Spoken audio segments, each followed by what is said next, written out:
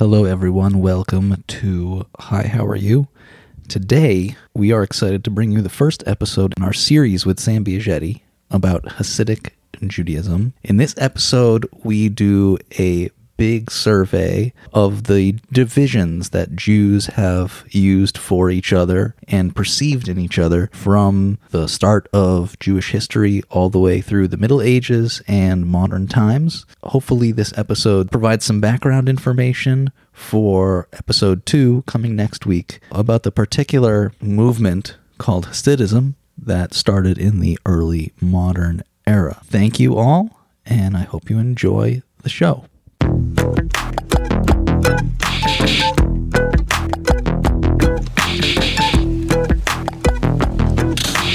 Open your Bibles.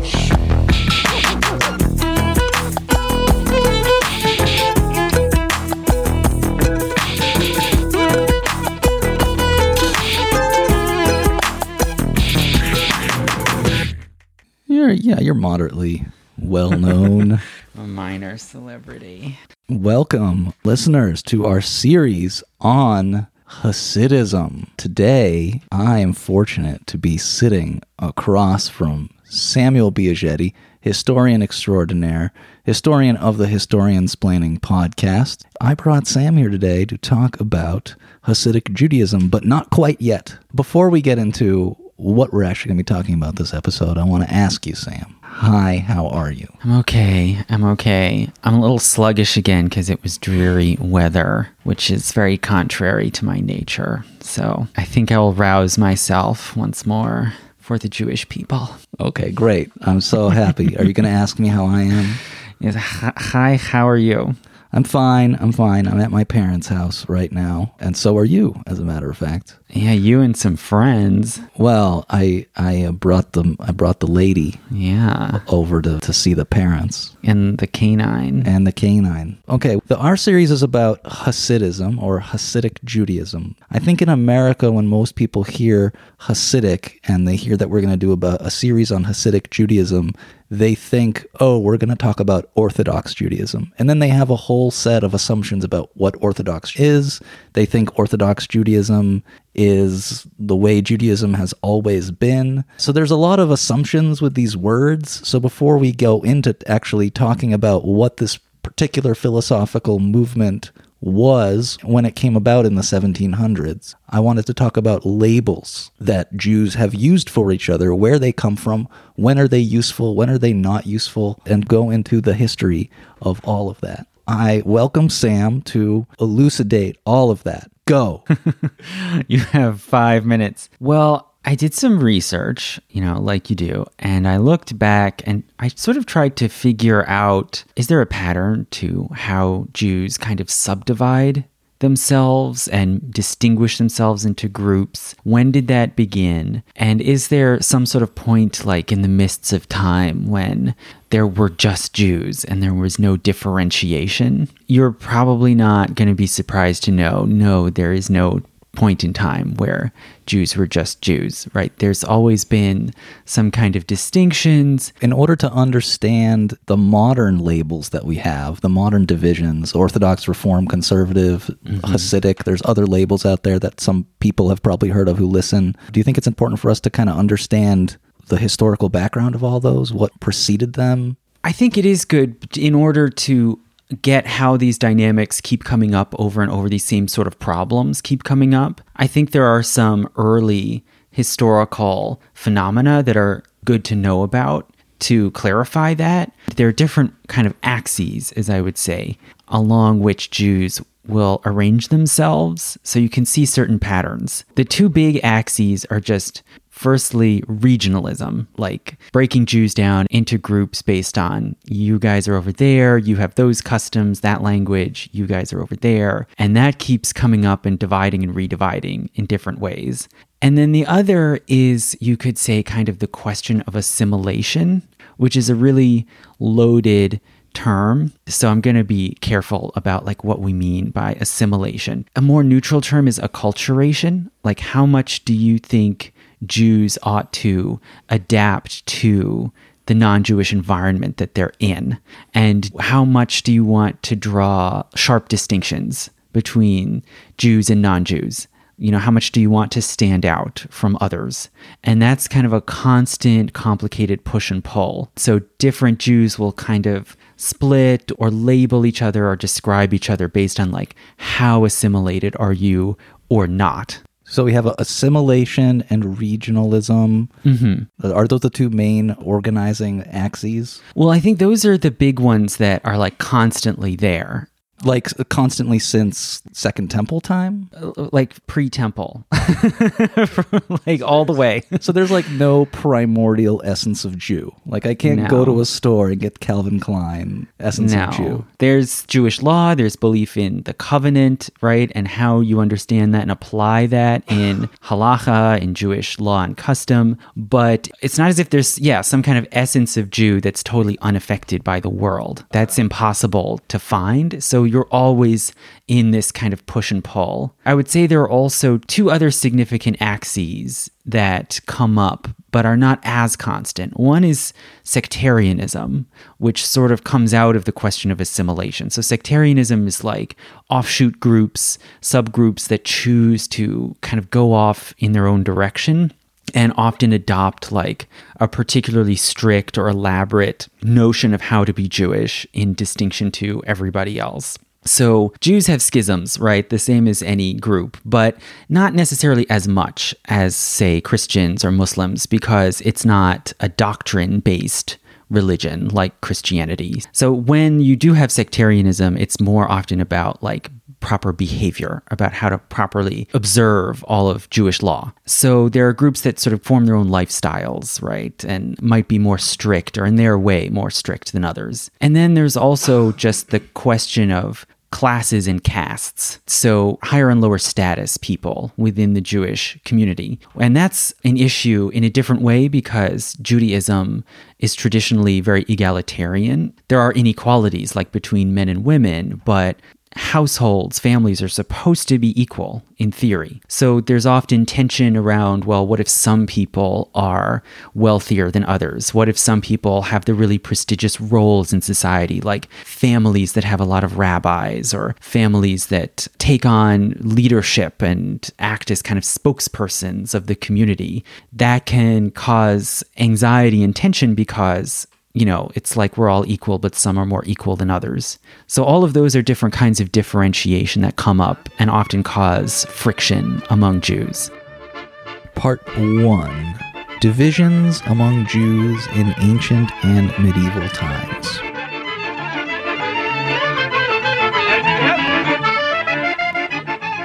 So one thing I found, which I was sort of vaguely aware of from reading about the Torah and the history of the Torah, but that I didn't fully grasp until recently, is that there have been regional differentiations among Jews from as far back as we can see in the record. Obviously, if you think about the scriptures, there are the 12 tribes, and we don't know a lot about who these tribes were. And if you look at different places in the text, it's not always consistent. In the Song of Deborah, which we think is very, very early, where Deborah calls together the tribes of Israelites to fight together, there are 10. And then in other places, they list 12. So it's a little confusing. And like the Levites show up in some lists and not in others. Like Deborah doesn't mention the Levites. So some people theorize that they were like an additional group that maybe came from Egypt and joined the other Israelites.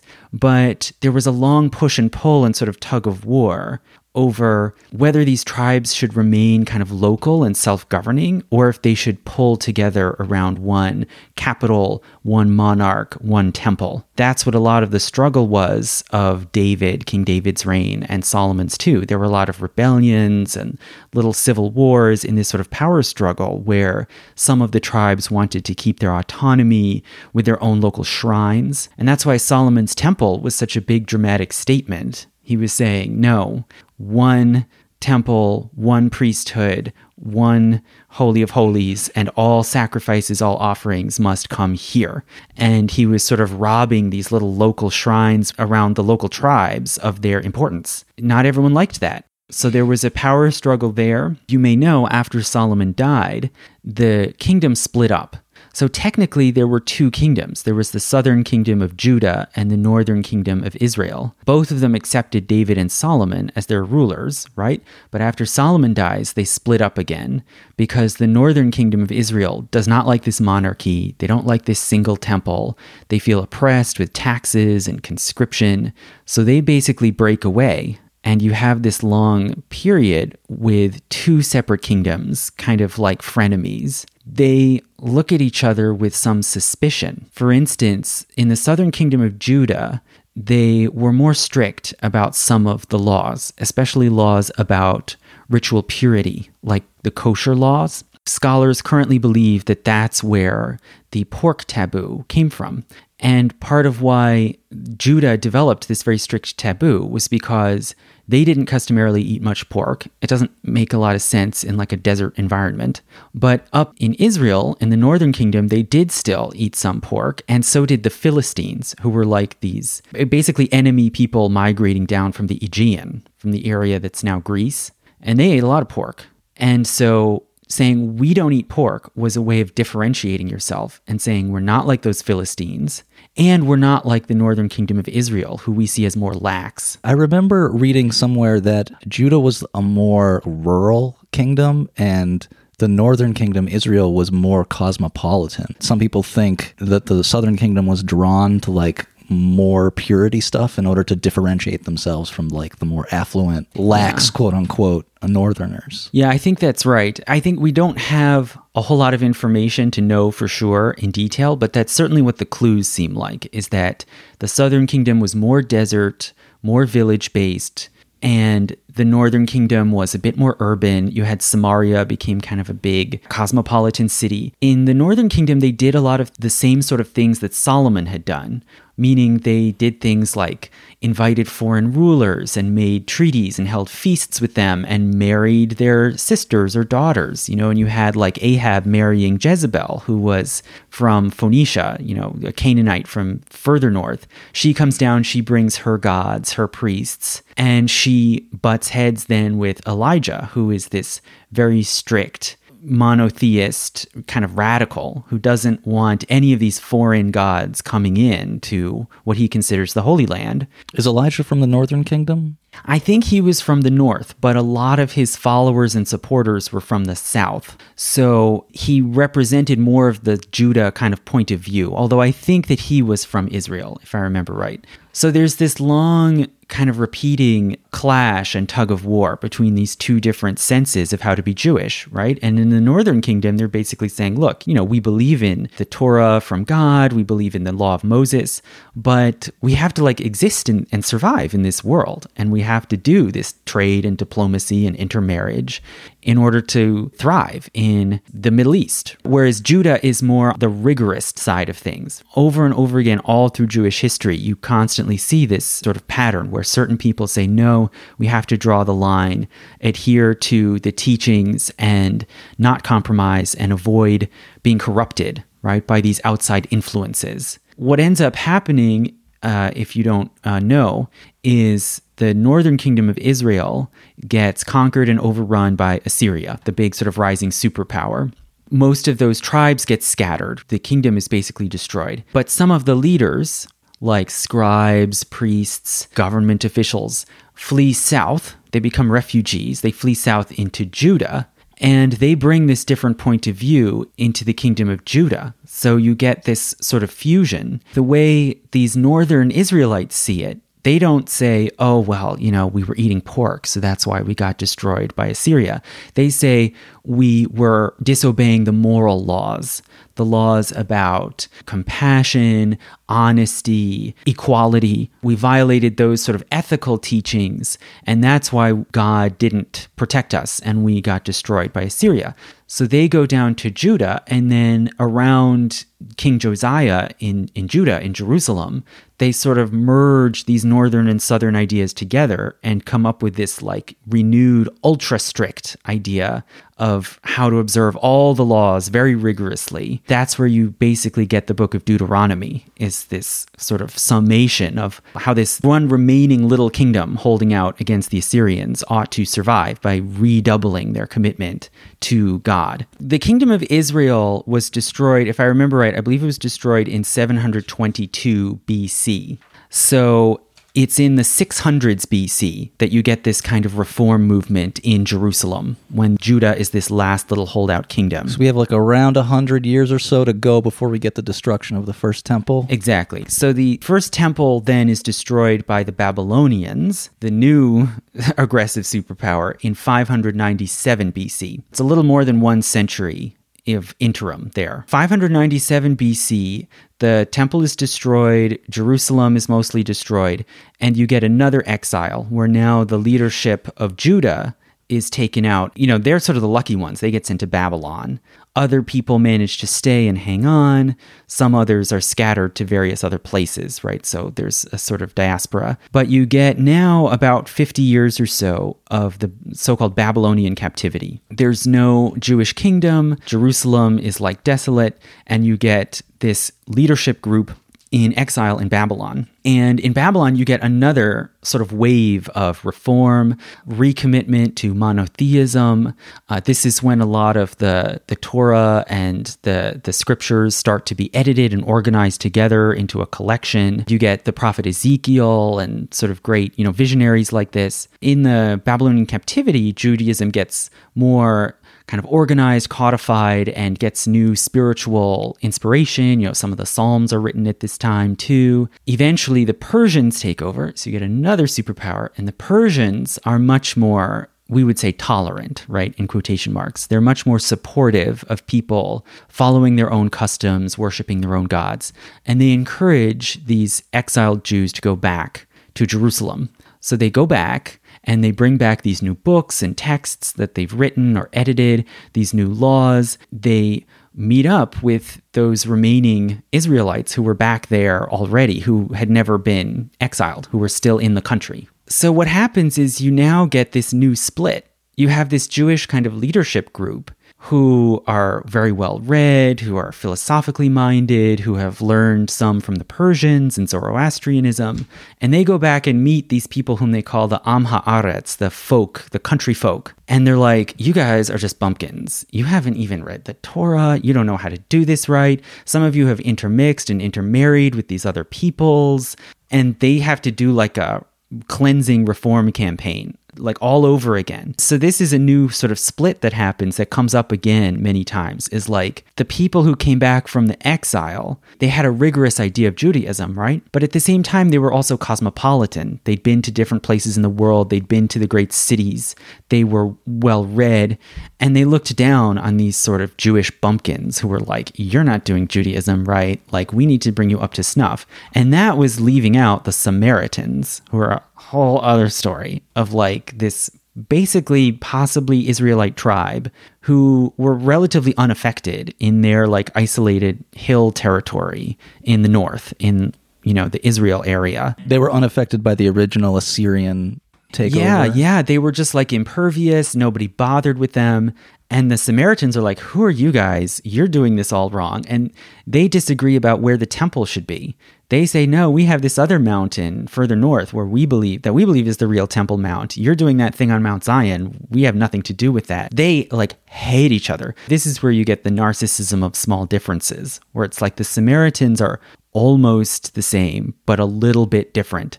They have a different Temple Mount. They have a Torah, but it like a few lines are different. It's not identical to what we think of as the Torah. So they're just like at each other's throats. So you get this effect where like little groups can kind of spin off in their own directions, and then they have to fight over who's right and who's like the correct Jews. It happens over and over. And the Samaritans just happen to be this one group where like nobody ever completely forced them to conform. And they're still there. There's still Samaritans in like the West Bank area who do like this slightly different thing that's basically Judaism with a few differences. But that's a little unusual. Usually at some point, some elite ruler or elite class comes in and says, no, we've got it worked out. Everyone do this. This is correct Judaism. Okay. They also rebuild the temple. For a little while, apparently, things are going along pretty well. They're technically under Persian rule, but there's almost no taxes. They're not forced to fight in Persia's wars. They're allowed to practice Judaism as they want. And there's a period of some flourishing, it seems. But it all gets upset again. This time, the new power that comes in is Alexander the Great, the Greeks and Macedonians. They invade and conquer Persia. This big chunk of territory comes under the control of these new rulers who are Greek and Macedonian and speak Greek and want their empire to be Greek. And this is probably not the first sort of assimilation crisis, but it's the first one we really know a lot about in detail. Because now you have all these Jews who are educated, they learn Hebrew, they read and write, they learn other languages, they learn Greek and Persian, they're traveling around. Some Jews are going and settling in Alexandria and places like this. Now you have this Hellenistic power ruling them. So this is the Hellenistic age, following after Alexander the Great, where now Greek is the language of learning and high culture and trade and politics over this gigantic chunk of the world, all the way from Europe to India. And the Jews are right in the middle of it. So lots of these learned Jews, well-to-do Jews, learn Greek. A lot of them start to take on Greek customs. They Hellenize. And the word in Greek is Hellenizo, to do Greek things, act like a Greek. And they eat Greek food and wear Greek clothes. They enroll in gymnasia, which are places for athletics and study, both. Gay. Yeah, pretty gay. Well, the Greeks, they were all doing each other all over the place. But yeah, it brought up all of these questions about nudity, sex, eating food like pork, right? Because pork is also a big part of the Greek diet. And if you do those things, are you leaving behind Judaism?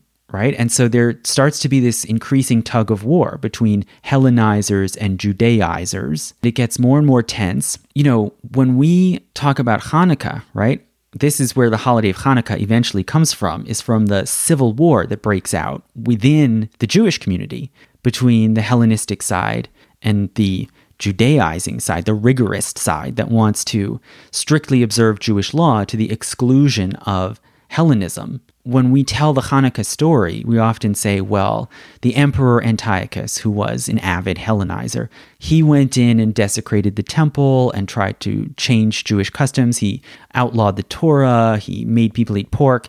But it wasn't really Antiochus doing that. Like, he was kind of busy with running a big empire.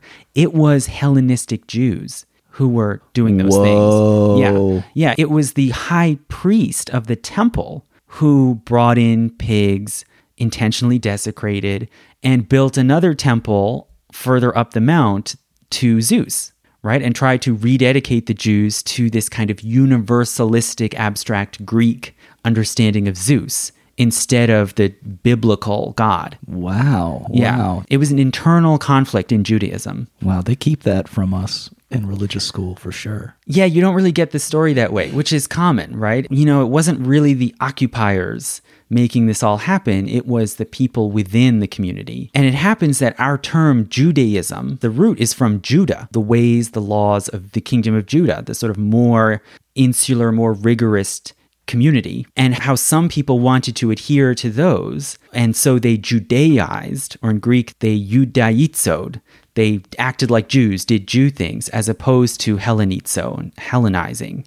So during this time, the people who wanted to be more rigorous and Judaize, were they consciously using this mythology about the old kingdom of Judah and how we need to be more like that during the time? Is that kind of one of the symbols that they're rallying their support around? Because that happened hundreds of years in the past at this point. Yes, it was already pretty ancient history for them by this point. But I think what they were doing is they were looking to the Torah, which existed in some form. It wasn't as totally standardized as it would be later. But they had the books of Genesis and Exodus, and they looked to, God delivering the Israelites, the covenant with Abraham, the covenant with Moses. They wanted to keep up and not betray that sense of a covenant and of being a people set apart. There are these repeating lines over and over in the Torah. You are a nation of priests. You're the apple of my eye. You have a special relationship with God that makes you more holy. And then, Isaiah, you'll be a light unto the nations, as opposed to the Hellenistic point of view, which was we can all be a melting pot and Jews are just one people among many.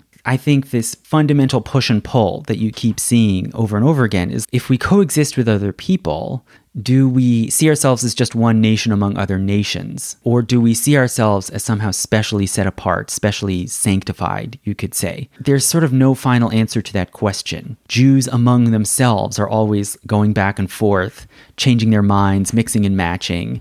It just happens that this was an incident, the Maccabee revolt was an incident where people were forced to take sides. Are you a Hellenizer or a Judaizer? And the Maccabees managed to succeed in retaking control of Jerusalem, you know, the whole Hanukkah story. And so they set up an independent kingdom again for another about 150 years or so. But you know who the next power was, right? I'm assuming the Romans. The Romans, right? And the thing about the Romans is like they didn't do Judea like they did Britannia. They didn't send in masses of legions to conquer. Rather, infighting among the Jews led some of them to call in the Romans as like peacekeepers.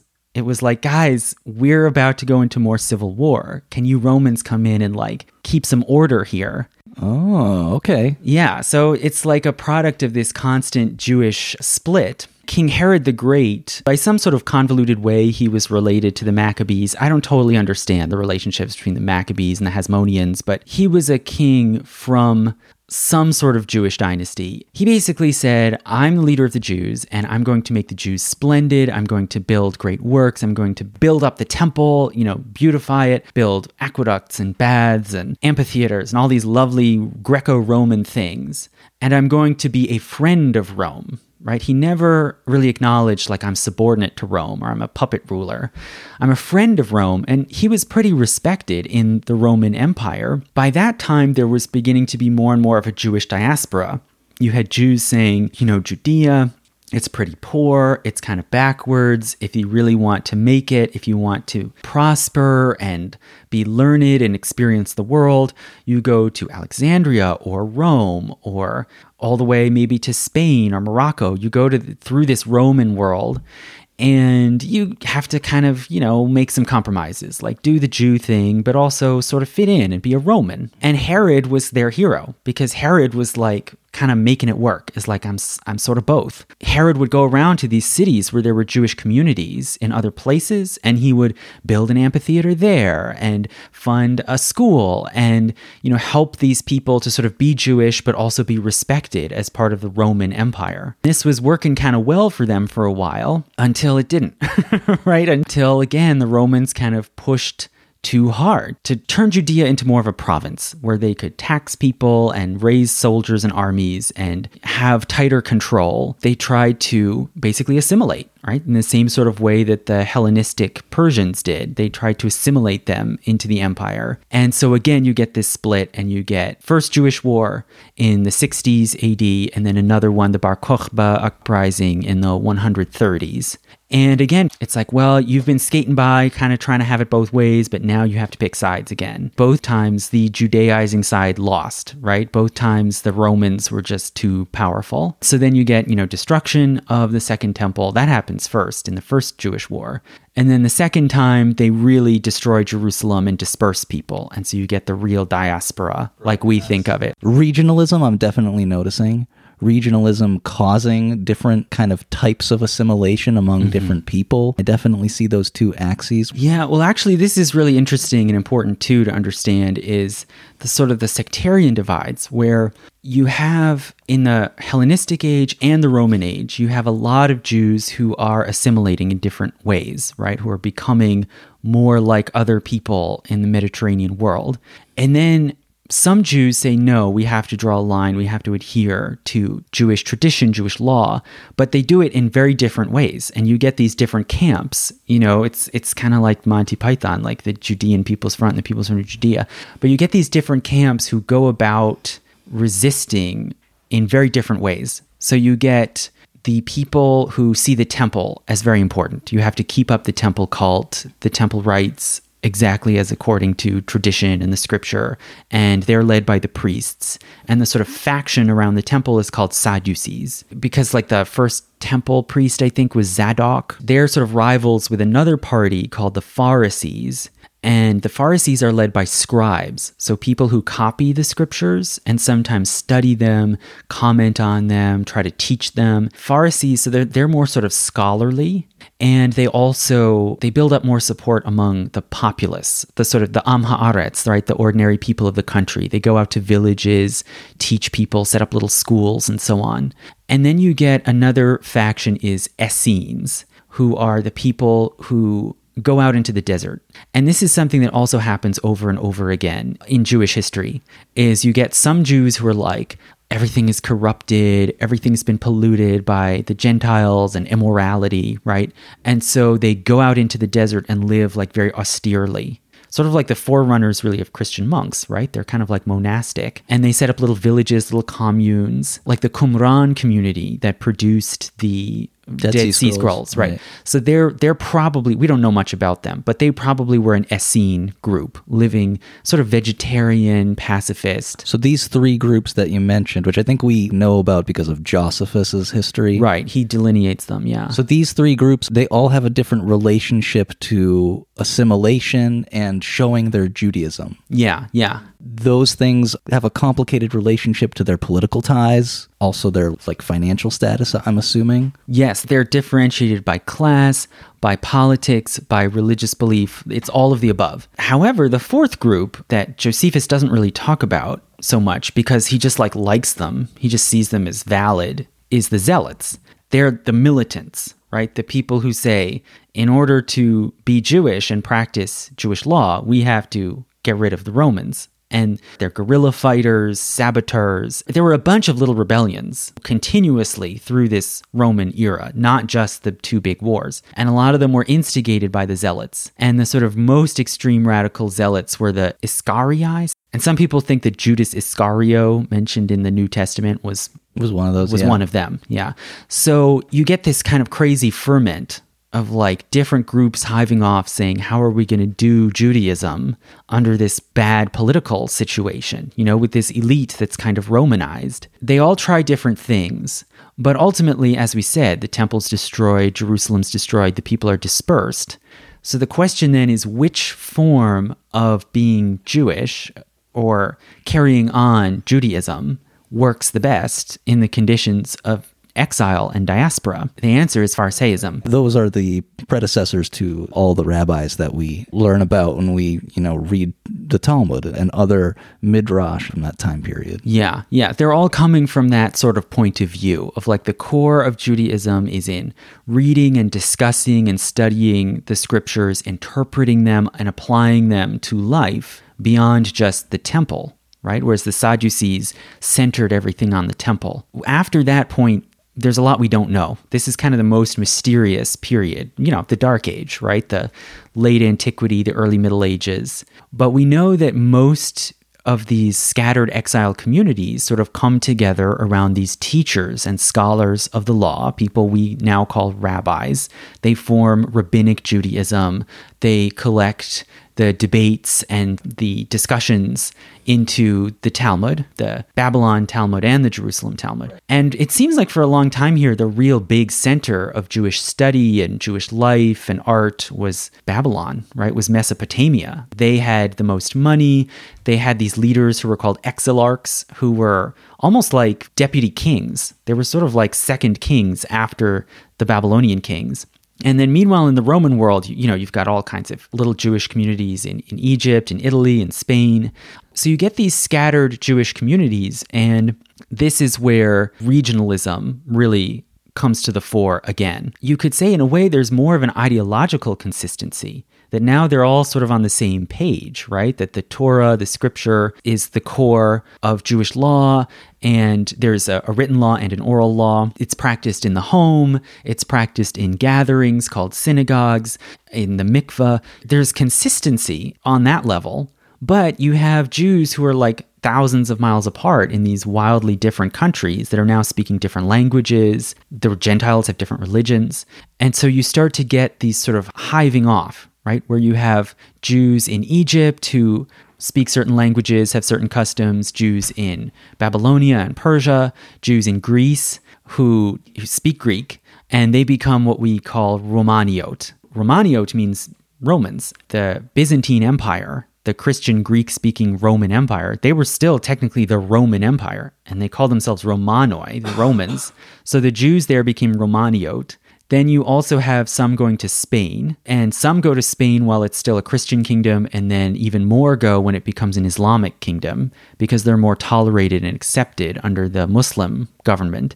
So you get this Sephardic community, which originally just means Spanish. Then you also get a little group that goes up north into Europe. And a lot of them, we don't know like where they went, what became of them. But we know that some ended up settling in the Rhineland area, sort of on the edge of what's now France and Germany. They start speaking German, and then they form a Jewish form of German, which we call Yiddish, and they become known as the Ashkenazi Jews, which just means German. Those become sort of the big groups, the Middle Eastern and North African group, Romaniot in Greece, basically, Sephardic in Spain, and Ashkenazi in Germany or the Rhine area. I think most of our listeners probably have heard of those groups, maybe not the Romaniot. Yeah, we don't know about that so much in the West, but they're there. This is all like late Middle Ages. We're talking 1100, 1200, Exactly. 1300.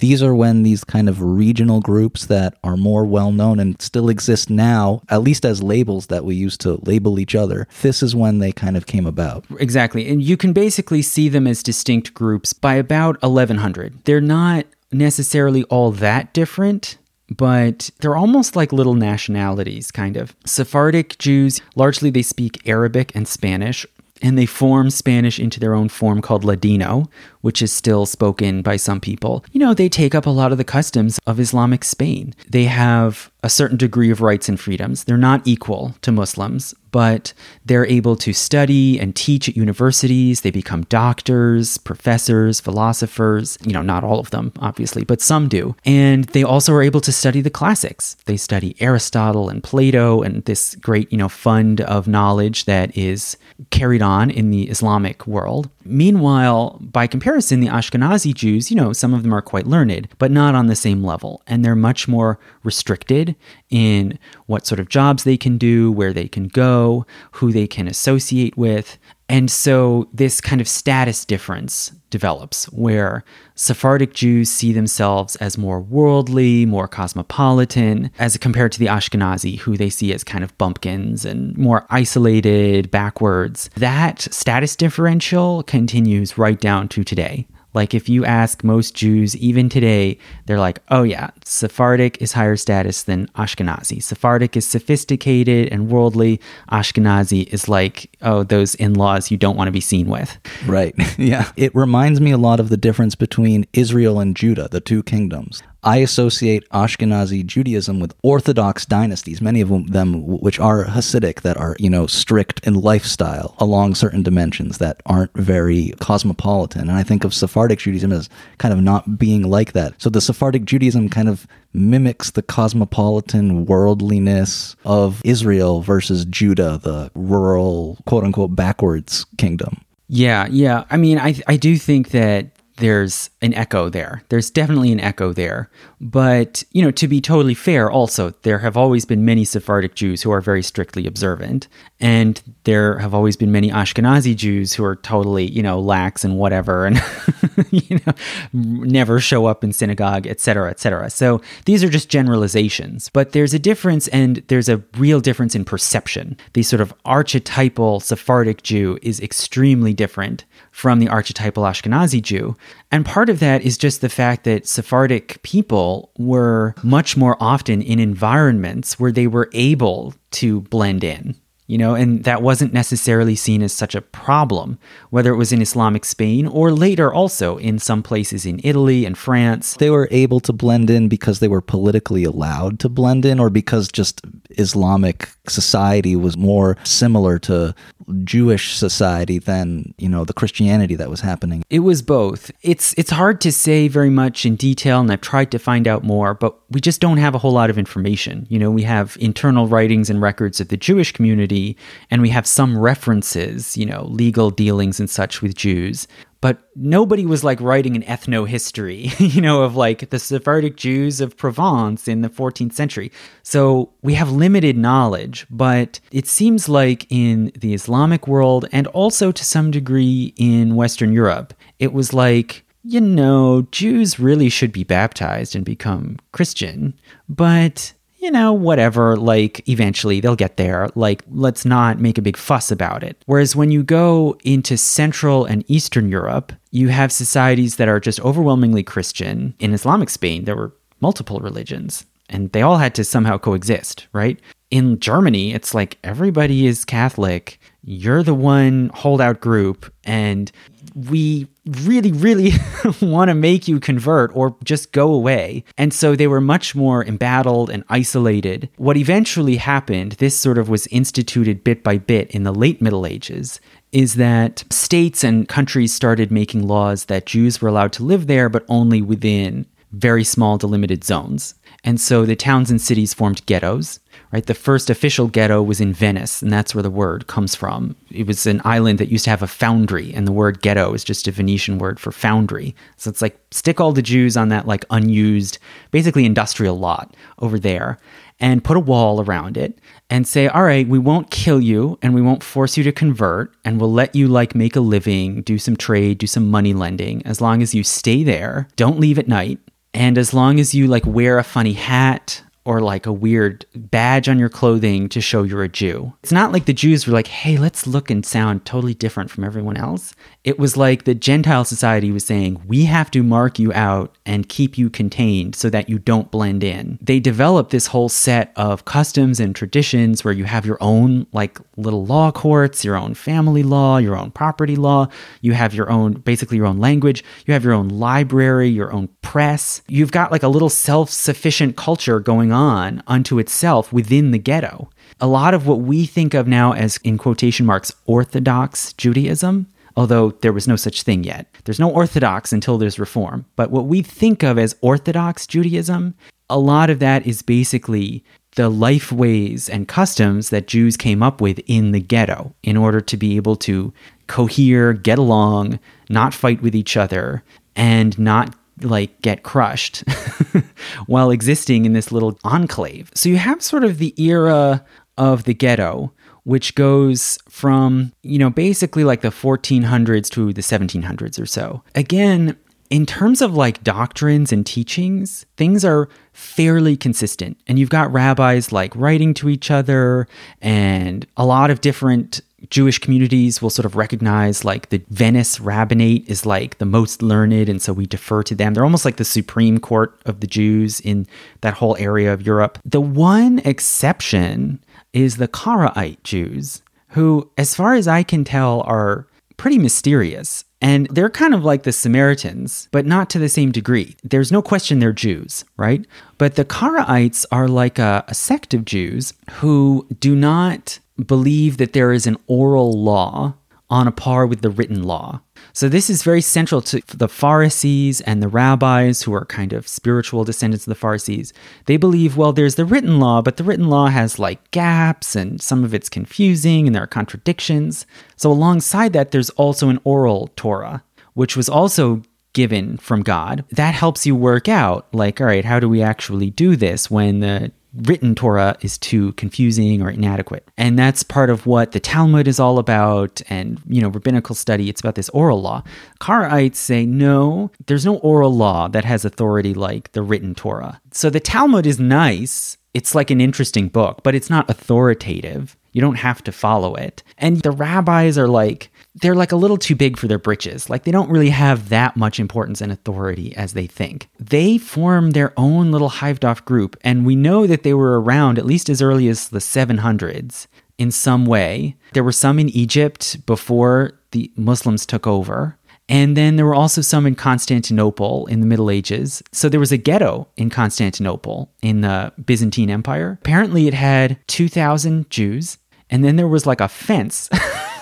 And there was a little section with 500 Karaite Jews. I wonder if the Karaite Jews were a break-off from the rabbinic Jews after the destruction of the Second Temple, or if they trace their roots to like the Essenes or something crazy, really, you know, Yeah. like before the destruction of the Second Temple. Well, I think that's exactly what scholars have been debating. That's what I saw, was like scholars still debate, was this something that developed in the Middle Ages, like a little heterodox school of thought, or do they have their roots going back maybe to the Sadducees, to the temple party? And Karaites also do not believe in a resurrection and a sort of life after death, which most Jews through most of the Middle Ages did, but some did not. And the Karaites did not. So some people think, well, maybe is that the influence of these other parties like Sadducees or Essenes who were distinct from the Pharisees, but we don't know. It could very well be that the Karaites are kind of similar to like Protestant Christians.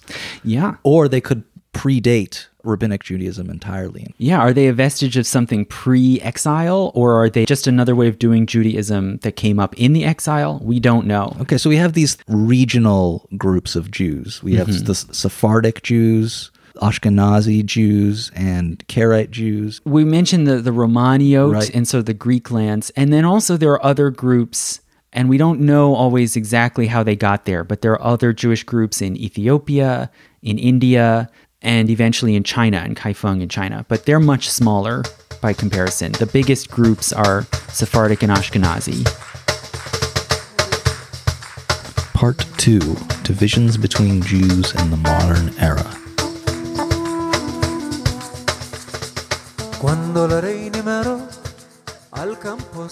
In the 1700s, so if we go to the 1700s, that was kind of a crucial time where all of Europe, was changing. The population was growing, and especially a lot of population was growing in the East. As the whole population grew, there was more demand for food. And the Eastern Europe is the breadbasket. So suddenly these kingdoms like Poland and Hungary and Russia are like, whoa, there's huge demand for grain, and we've got all this countryside that's barely populated. And they were like, hey, Jews, not Russia, but certainly Poland, Hungary, Romania, they were like, Jews, come in, help us create towns and villages, create businesses, act as merchants and middlemen to basically be part of this massive development of the countryside in Eastern Europe. So the Ashkenazi Jews go in and sort of fill that vacuum and become like the merchants, traders, petty administrators of Eastern Europe. There were already some in Eastern Europe even before that, but small numbers. Part of what started them moving east was a wave of pogroms and persecutions in the Rhineland. So especially with like the Crusades, spontaneous crusading armies would gather and head out to go to the Holy Land. And on the way, they would massacre some Jews. So all these towns, Jewish communities devastated. So they start going east, where comparatively they're more tolerated. They're more protected. The rulers want them there. They don't like them, but they want them there because they're economically useful. Also, with expulsions and persecutions in Spain, a lot of those Sephardic Jews also go up to Northern Europe. They go to Germany, the Netherlands. So those countries are like, whoa, we don't want all these Jews. The number of Jews here is multiplying. And so then they would expel some, or they would just close the border and say, actually, we don't want any more Jews. So they would be forced to go further east. So now you get this huge booming Jewish population in Eastern Europe. It's mostly Ashkenazi. So now by like 1800 or so, the majority of all the Jews in the world are Ashkenazi, and they're in Central and Eastern Europe. They're in Poland, Lithuania, Ukraine, Galicia, which is this like country that doesn't exist anymore. That's like some Poland, some Ukraine, Romania. That's now like the big center of gravity of the Jewish world. And they massively outnumber now the Sephardic, who are more in the West. This is a group of people who, in their most recent few centuries of history, living in like the Rhineland, have created a whole separate society from the Gentile society around them. Right. And their everyday language is Yiddish. They have a literature in Yiddish. They have folklore in Yiddish. Eventually, they have Yiddish theater, too. You now have a small Sephardic group in the West, totally looking down on these Ashkenazi in the East. There's also some Ashkenazi who remain in Germany. And it's difficult because they're very persecuted, but some manage to hang on. And they're able to stay largely because there are some small states, principalities around Germany, right? It's very divided. And some of them say, well, we could use some Jews here. We need some money lenders. We need some merchants, some craftsmen. Some of them even say, a lot of these Jews, they're very literate and worldly. We could use them as ambassadors and treasurers and so on. So you get small pockets of Jews who stay in Germany.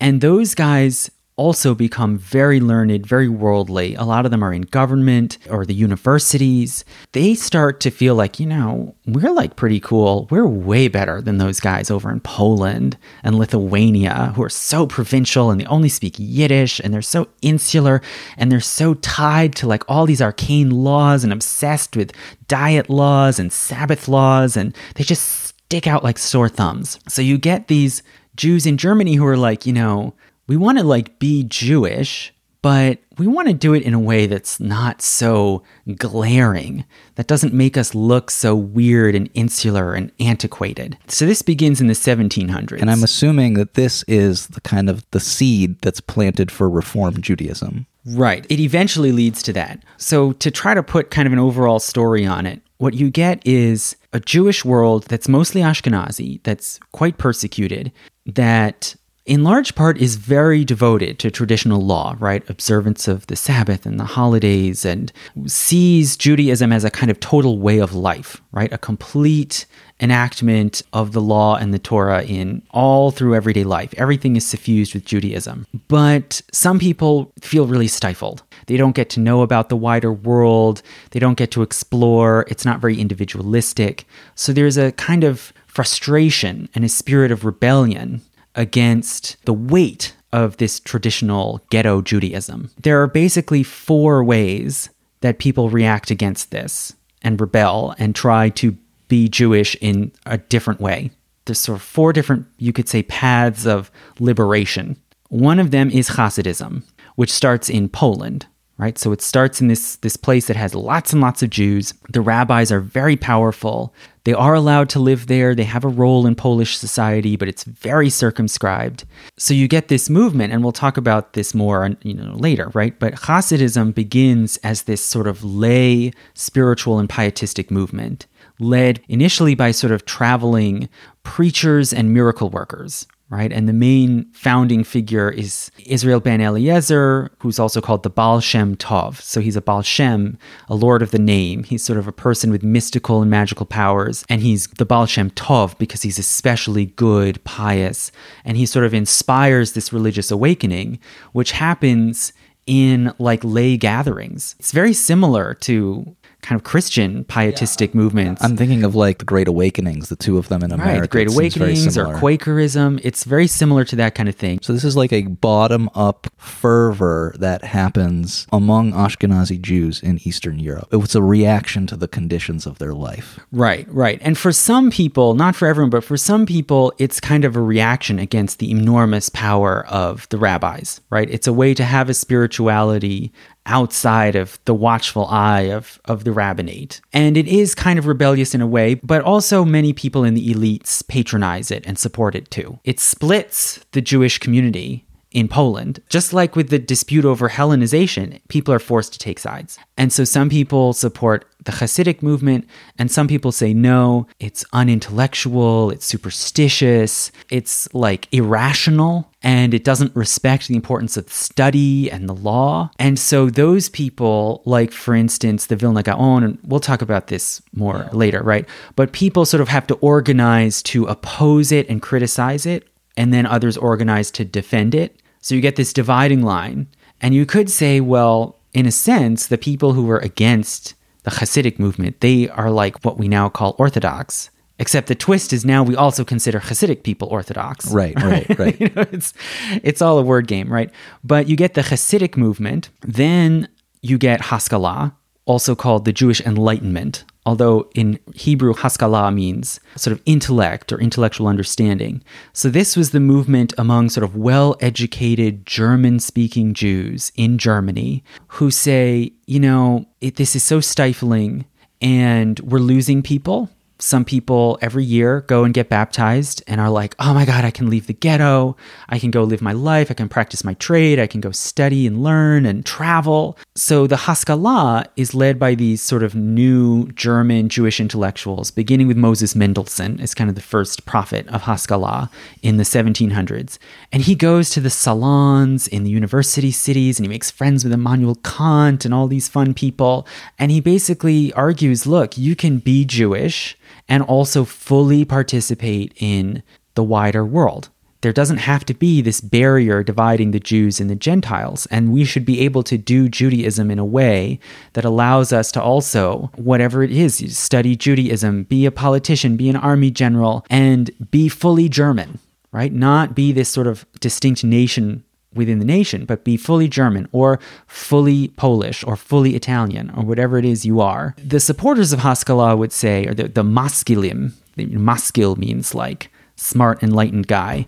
The maskilim would say, well, this is a good compromise. This is a way to continue being Jewish without limiting your participation in the entire world. And they organize an intellectual movement, which they call Wissenschaft des Judentums, the science of Judaism. Oh. So they sort of go through and do like proper German-style historical study of the history of the Jews based on verifiable, documentation, rather than just, Torah, rather than just saying the Torah is the history and then you suffer and it's suffering and persecution.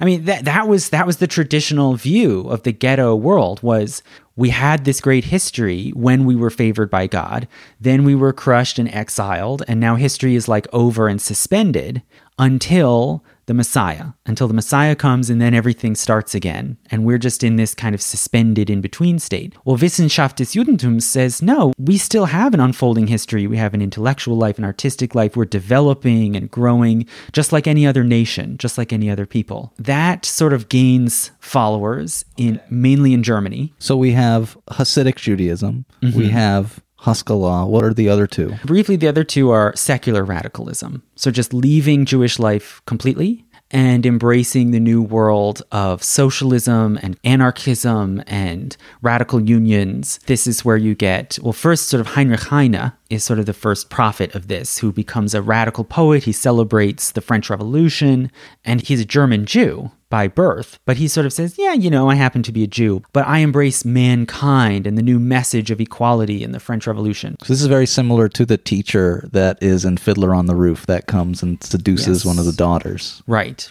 And, and in Heine's time in the early 1800s, this was just beginning. This was like, oh, wow, there's a radical world out there. And if I leave the ghetto, I can go join that. And then it grows and grows until by the late 1800s, you have a sort of wing, almost like the Karaites had their little section of the ghetto. It's like there was like a radical, secular, atheist wing of every Jewish community all around Europe. So that would have been like a stock character everyone would know. So Hasidism is one, Haskalah is another, secular radicalism, communism is another. The fourth is Zionism.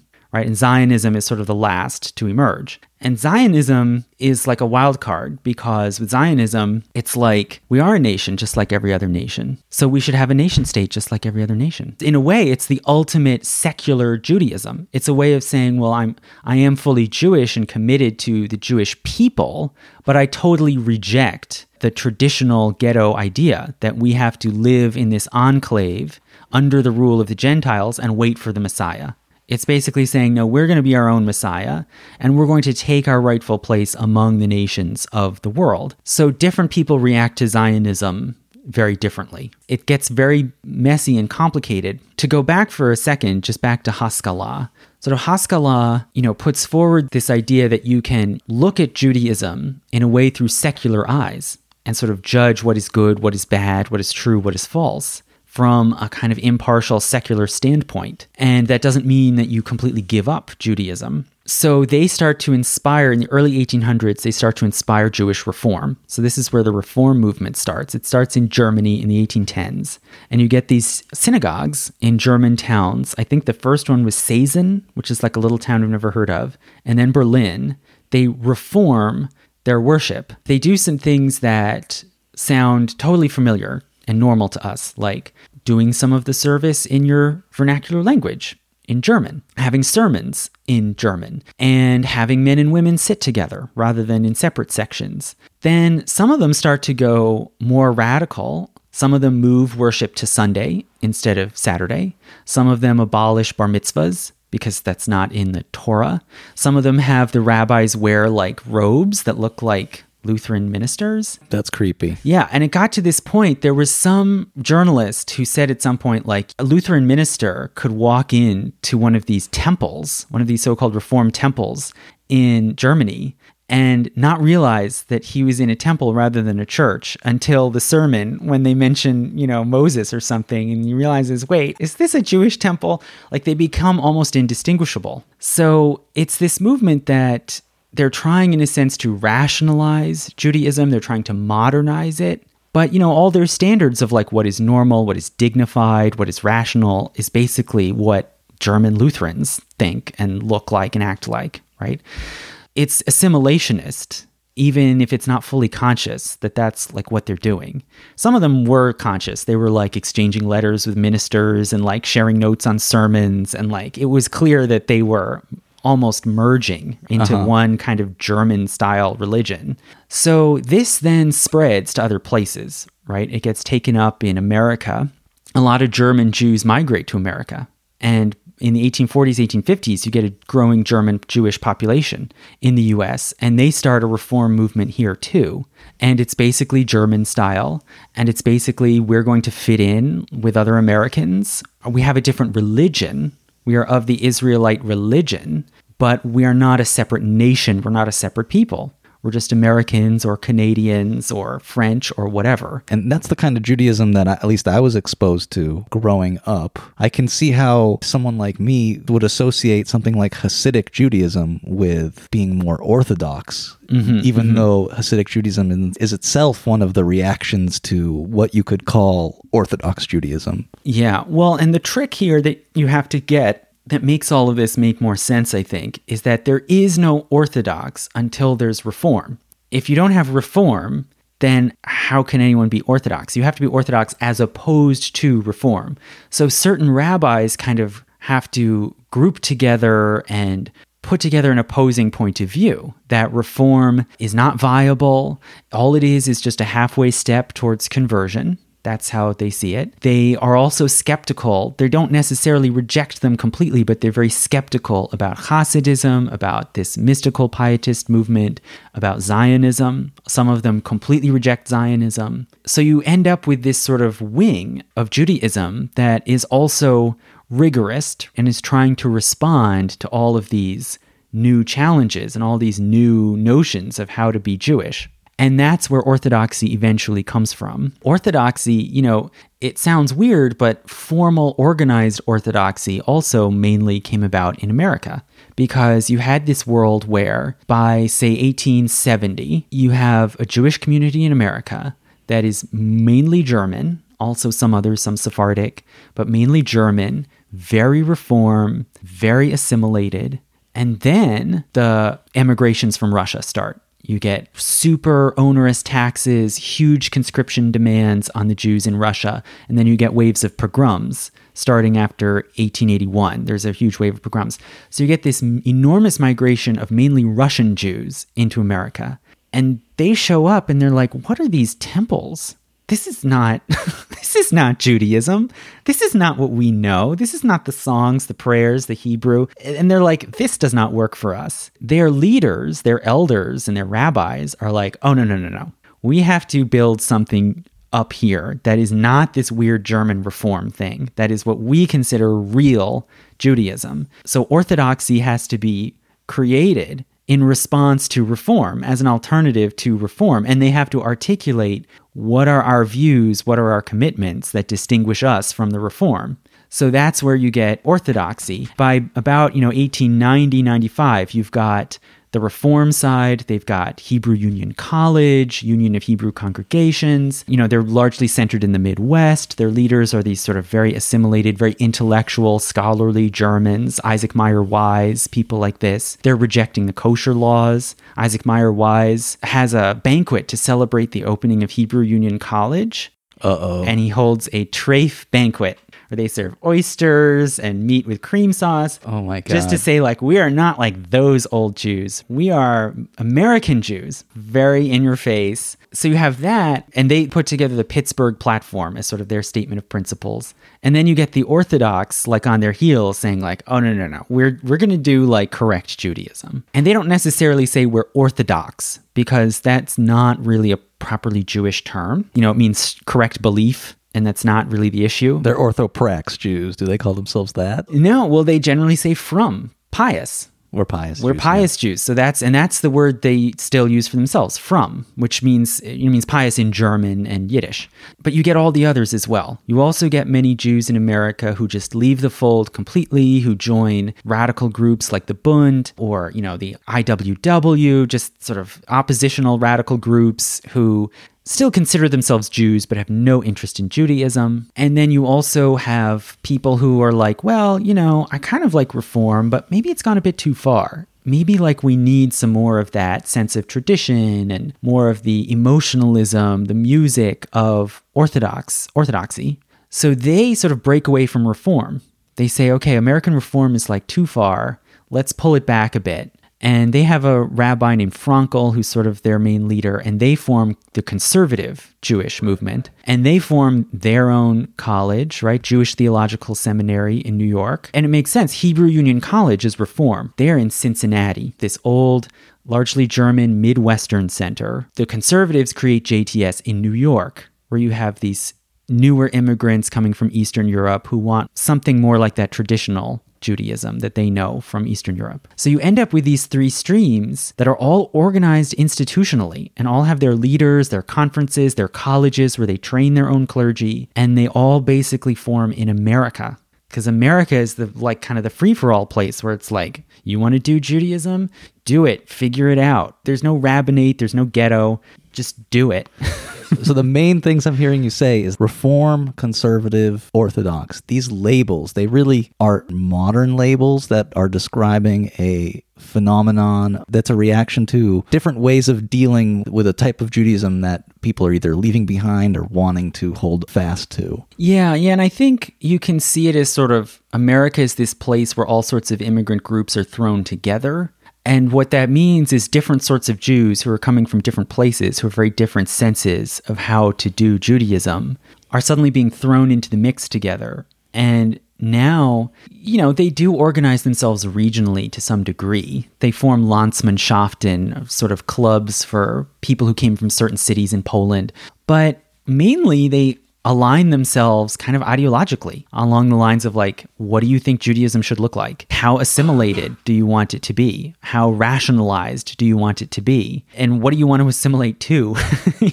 Not everyone in America is like, oh, we've got to be like German Lutherans, But some of them are like, well, we should look like Episcopalians. Really, reform and conservative are the offshoots of the Haskalah reaction. Yeah, that's where the roots are. The next episode is going to be covering Hasidic philosophy, this particular type of reaction to Judaism in the 1700s. I imagine that a lot of maybe listeners to our podcast group Hasidic Judaism, which is really a reaction, with this group that's the group that they're reacting against. When did we start conflating those two groups? Yeah, and I do think most Hasidic people would consider themselves from. I do think that's normal. But I think it's because of this realignment that happened, where instead of sort of mystical lay piety being the big challenge to traditional authority, instead Haskalah and reform became the big challenge. It did in Germany, then it spread to other places in Europe, it spread to America.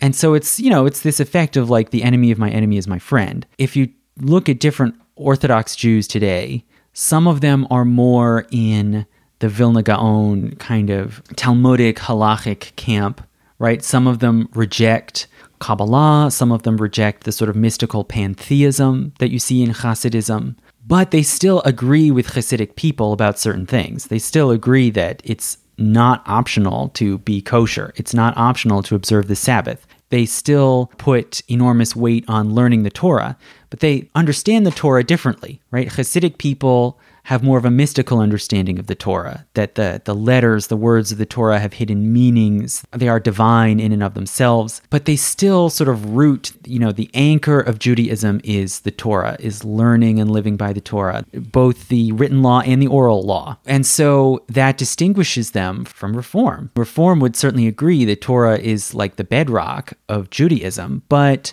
they also would say, but there's this sort of universal ethical message about the golden rule, and this is something that Jews share with other peoples and other religions.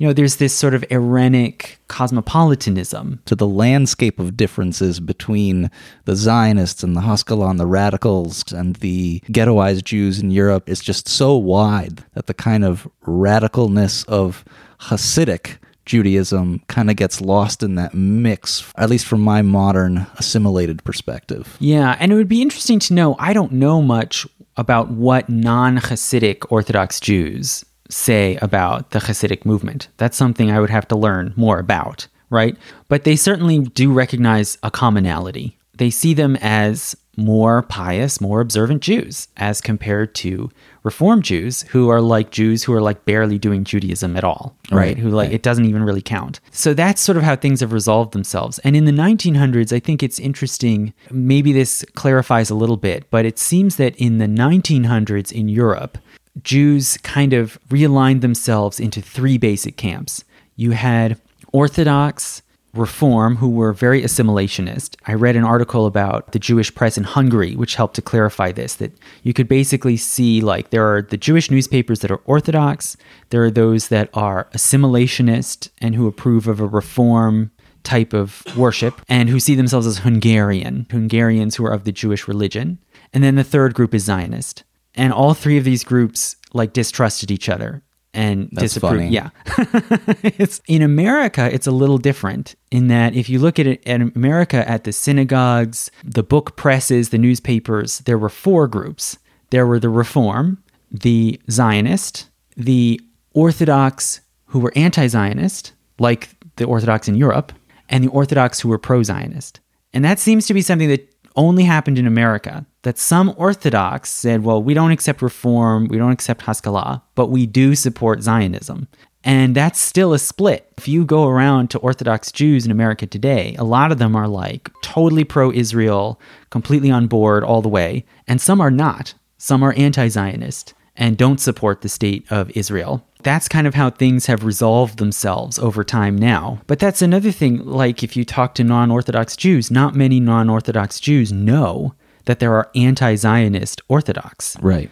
It's just like a fact that completely disappears in the mix to us. Right. But those splits are still there. So Orthodoxy is not a monolithic thing at all. There are real differences and variations, but they are Orthodox because they're different from Reform. The defining characteristic of Orthodox is we are not Reform, basically. We are not Haskalah. Yeah, we do not have this progressive view of history. We do not believe that we're going to sort of merge with all mankind in some sort of secular utopia. And they still believe that God is at work in history, and history will progress and the conditions of the Jews will change when there's a Messiah. Wow. Sam, thank you. I think some of the big takeaways from this episode are Jews have been categorizing each other by their differences since time immemorial.